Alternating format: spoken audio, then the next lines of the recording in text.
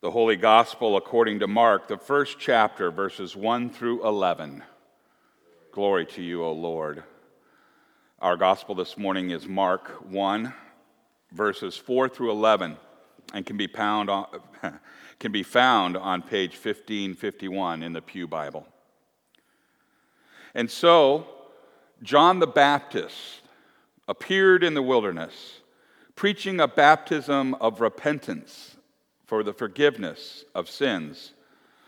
The whole Judean countryside and all the people of Jerusalem went out to see him. They confessed their sins. They were baptized by him in the Jordan River. Now John wore clothing made of camel's hair with a leather belt around his waist, and he ate locusts and wild honey. And this was his message. After me comes the one more powerful than I, the straps of whose sandals I am not worthy to stoop down and untie. Now I baptize you with water, but he will baptize you with the Holy Spirit. At that time, Jesus came from Nazareth in Galilee and was baptized by John in the Jordan. Just as Jesus was coming up out of the water, he saw heaven being torn open and the Spirit descending on him like a dove. And a voice came from heaven. You are my Son, whom I love. With you I am well pleased. The gospel of the Lord. You may be seated. Pray with me. May the words of my mouth and the meditation of all of our hearts be acceptable in thy sight, O Lord, our rock and our Redeemer. Amen. In the name of Jesus. So we are at a new year.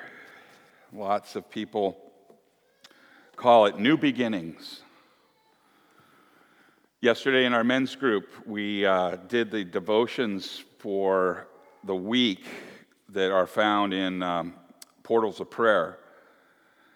And one of the questions that came up was, has anyone around this table ever kept a New Year's resolution? Sounds like maybe that's the same reaction. That's what it was. In fact, I heard, I don't even do that anymore. I mean, it's just set up for failure. We in our best intentions, our flesh says, I'm gonna be better. I'm gonna be a better prayer warrior. I'm gonna be a better dad or a better mom or a better employee or a better person.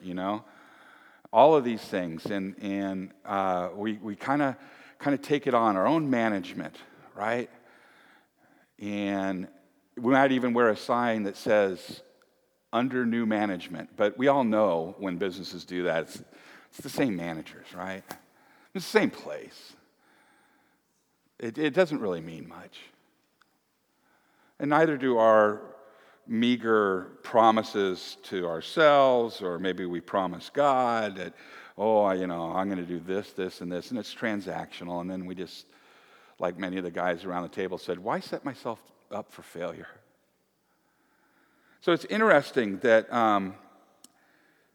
the unchangeable item that we struggle against to be a better person is what? Sin. I mean, we're saved by grace through faith. But we're still encapsulated in this body of sin that wants and leads us to sin. Paul wrote about it. Who shall deliver me? He goes, oh, wretched man that I am. Who shall save me from this body of sin? And he points to Jesus. Jesus Christ will deliver me from this body of sin. Jesus Christ already has. But we experience, as we've talked about before, the already not yet. Our sins are forgiven. We just heard that. through the absolution. God forgives you all of your sin for his Son's sake as your ordained servant of Christ. And by his authority, I declare you in the name of the Father and the Son and the Holy Spirit that all of your sins are forgiven. That's God. God creates that. So when we, under our own rules and our own best efforts, say that we are under new management, no, we're not. That's a fraud. But in our baptism, we're going to talk a lot about baptism today, but in our baptism, we died with Christ. We rose in a resurrection like Christ, according to the Apostle Paul. We really are under new management. And that matters. We're no longer self-managing. We're being managed by a shepherd. We're being managed by the Creator, whose word, the psalmist said this morning, is power. The voice of the Lord is over the waters. The voice of the Lord, did you hear that? It was snapping cedar trees, stripping bark off of oaks. His voice. And his voice was pretty cool today. Last week we talked about trembling. Can you imagine hearing that? This is my son. We talked last week we don't tremble enough anymore. Maybe we don't tremble at all at the Word of God. Boy, that's something to tremble about. We're under new management. God creates light. God, the Word, hovered over the emptiness and spoke that something from nothing. That's the God who is managing us. Now, it's hard to understand that we are buried with Christ through baptism and that the old is dead and the new is here, but yet there's still sin. And in our minds as people, we can't help but take some of that management away from the Lord. And so instead of 10 commandments, maybe we have 300 and something.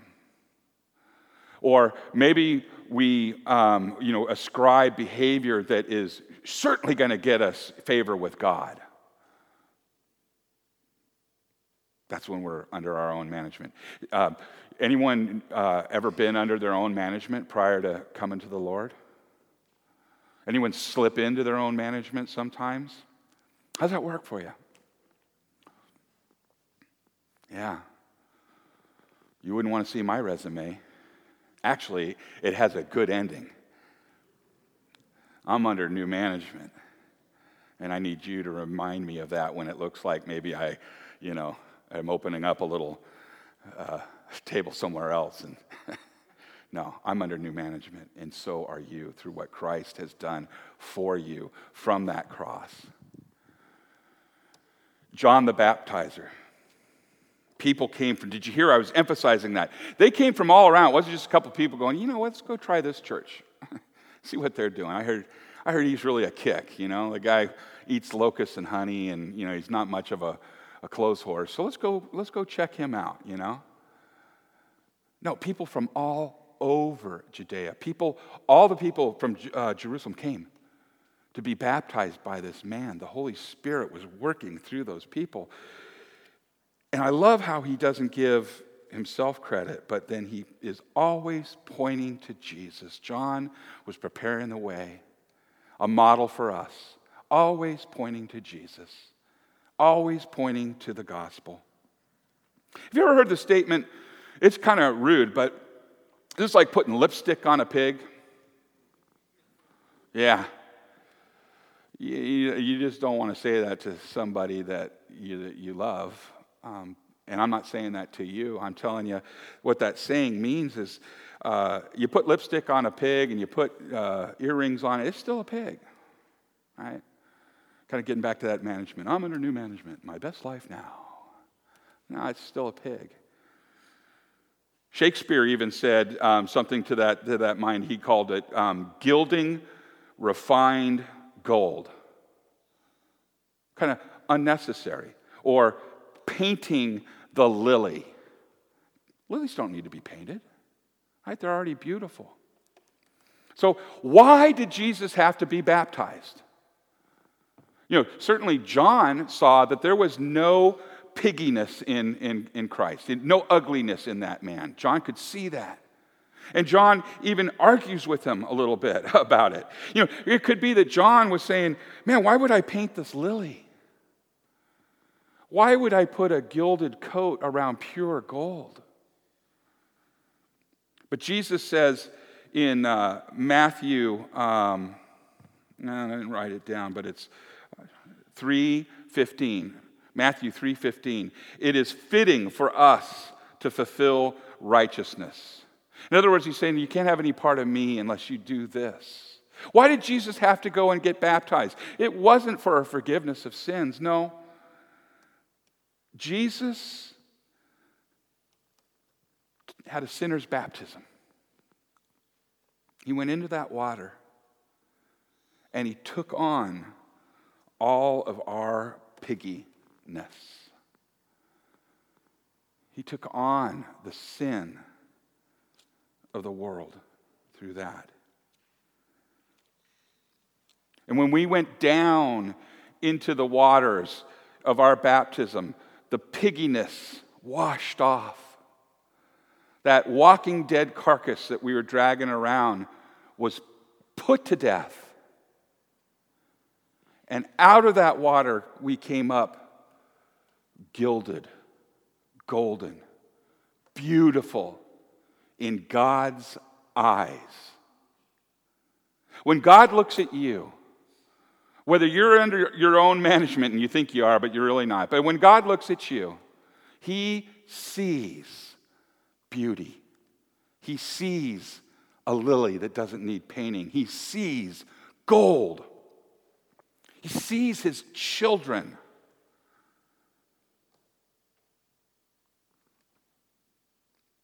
Look at little Owen when you get a chance, huh? Think about how you look at that beautiful little baby.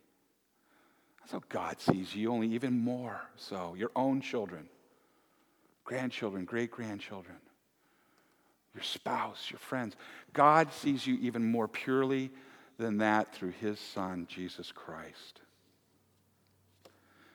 In my past, a lot of people have said to me that are struggling, and I'm going to repeat this again. The common denominator is not being in the Word, washed in the Word. A common denominator in that is that they don't remember their baptism. You were not baptized, you are baptized. It's a continual thing. Luther told us to remember our baptism daily. You have been made clean in these waters, combined with the Word, and the Holy Spirit came upon you just like it did Jesus that day. And though you didn't hear it, and you've heard me say this before, but God was saying, this is my son, this is my daughter, whom I love. With you, I am well pleased.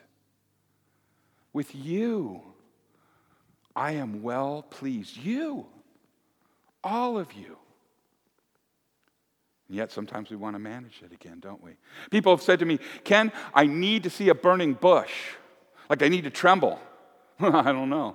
I don't want to see a burning bush. I mean, if he wants to expose me to some kind of a sign like that, I'm all for it. Okay, Dad, you know best. Father knows best, right? But I'd rather be prompted by the Holy Spirit and encouraged by you to tremble when we read that Bible and read his scripture, read his word that has power, his word that can strip an oak tree, that can crack a cedar in half, that can heal. The name of Jesus can heal. And so what about the burning bush? Well, guess what? Ta-da! He's here. In those elements are all the words of, this is my son whom I love, given for you. Right here, come and see Jesus. In a bit, we will have a foretaste of that feast to come, but that's why it all matters. Where we get bogged down is when the flesh says, you know what, you could probably do that, or you could probably manage this just fine, or you know what, you're okay. That's the battle. Every one of us has it. And Satan knows, he observes, and he knows how to push your buttons. It may be something happening to you personally or something happening to someone that you love. It may be that you're being persecuted. It may be that your health is going, or those that you love their health is going, and you just are just wrapped up in this doubt, in this, there's got to be a way I can manage this. There's got to be a way I can fix it.